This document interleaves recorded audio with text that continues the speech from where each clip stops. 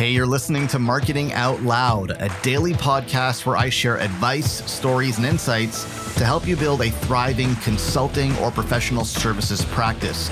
To subscribe to the show, head over to marketingoutloud.fm. Hey, quick one here from the garage in my house as I'm just pulling in after the gym. Had a interesting exchange today. Had a call with a prospect this morning, somebody who, as per usual, reached out to me for help, wanted to talk, wanted to grow his business, figure out the whole marketing thing, and in pretty much every possible way, this was a perfect prospect for me. He's a consultant, tons of experience, got to the point where the referral pipeline had kind of dried up on him, as it does. Wasn't really seeing many opportunities coming his way using his usual tactics, and wanted to find a more proactive way to go out and generate business and make a name for himself and carve out an expert profile in the market and build out services and charge higher prices and do all that kind of fun stuff that we do every single day inside my program with my clients. And so he was perfect, would have done really, really well in my program. Was really well aligned, and everything was great. At the end of the call, asked him if he wanted help. He said, yeah, that's why we're here. I said, okay, well, here's how it works. And I made him an offer. Do you want to do this? And he said, well, look, give me 24 hours to think about it, and then let's circle back. I said, sure, that's fine. So we put an appointment on the calendar for 24 hours from then, which would have been tomorrow. And then I go about my day. I had a day full of calls and meetings, and I get an email from him hours later. I want to say 5-6 hours later. And the email reads, hey, listen, let's not waste your time tomorrow because I'm not a fan of the sales pitch, and I'm not going to buy into the hard sell. So thanks, but no thanks, essentially. And I'm scratching my head because I'm not one to make a hard sell, okay? I can sell a lot harder. I'm scratching my head. I'm thinking, where was the hard sell? What did I say to this guy? What could he possibly have perceived from our conversation as a hard sell? I mean, sales pitch, I don't really know what that means. I'm not a fan of the sales pitch.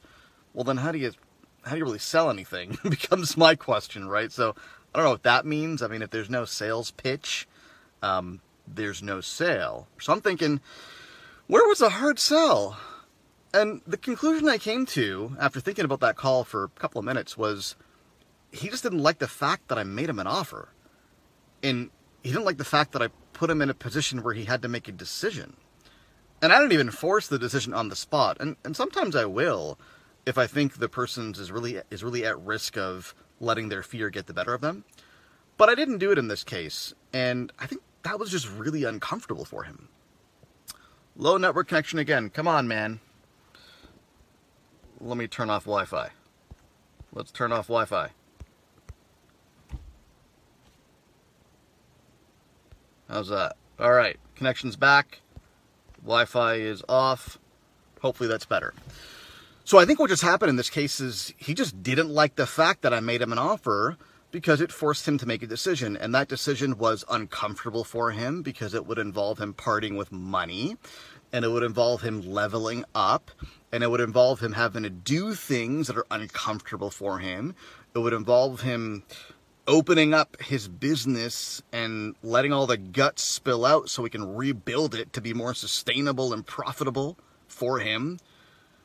And man, that's hard work.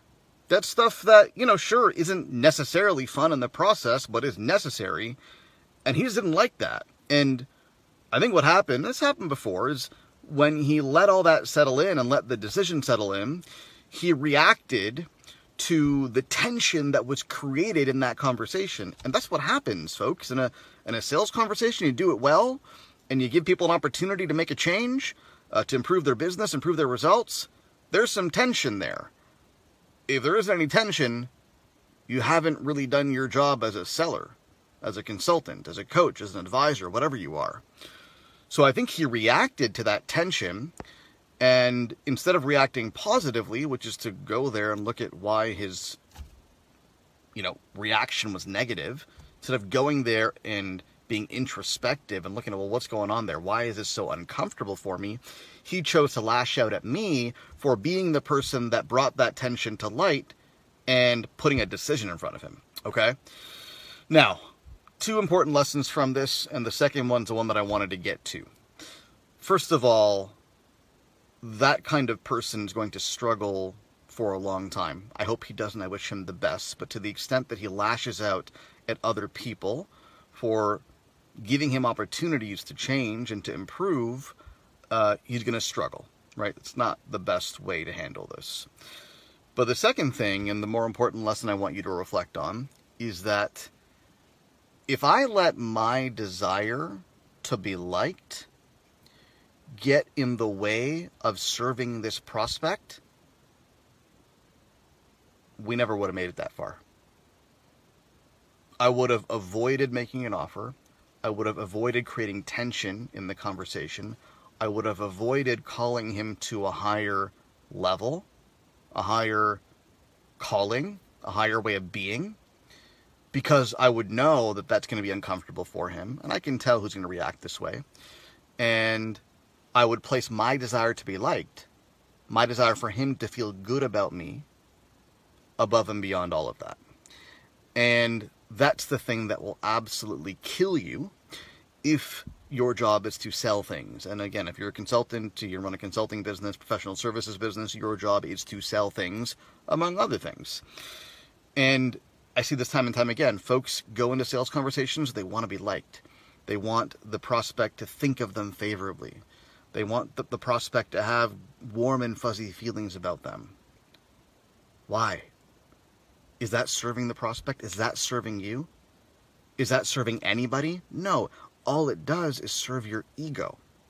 And it prevents you from saying the things that need to be said, telling the prospect what they need to hear because you're afraid of offending them. Well, look, I thought about that conversation for a couple of minutes after I got that email, and then I moved right on because I'm not afraid of offending anybody. I believe to my very core that the best thing for this prospect to do would have been to join my program. And I think he believed that too in our conversation. When the dust settled and the tension was unavoidable and he had to come face to face with it, he lashed out and blamed me for creating that tension. And I make no apologies. No apologies whatsoever. I did not reply to him and say I'm sorry. I did not say anything apologetic whatsoever because I'm not sorry. I simply said, not quite sure what hard sell you're talking about. Either way, it's your decision. Wish you all the best. Okay? So bottom line is, don't be afraid to offend people. Okay? This game that we're playing here is not about being liked. It's about serving. And serving people often means, if you're serving at the highest level, telling them things that they might not want to hear, and being a freaking leader, and being comfortable with that, even if it upsets people. Okay? If a child gets angry at you, and I'm not saying the person's a child, but just to use an analogy, if a child gets angry at you for telling them what they need to hear, for disciplining them, for calling them to...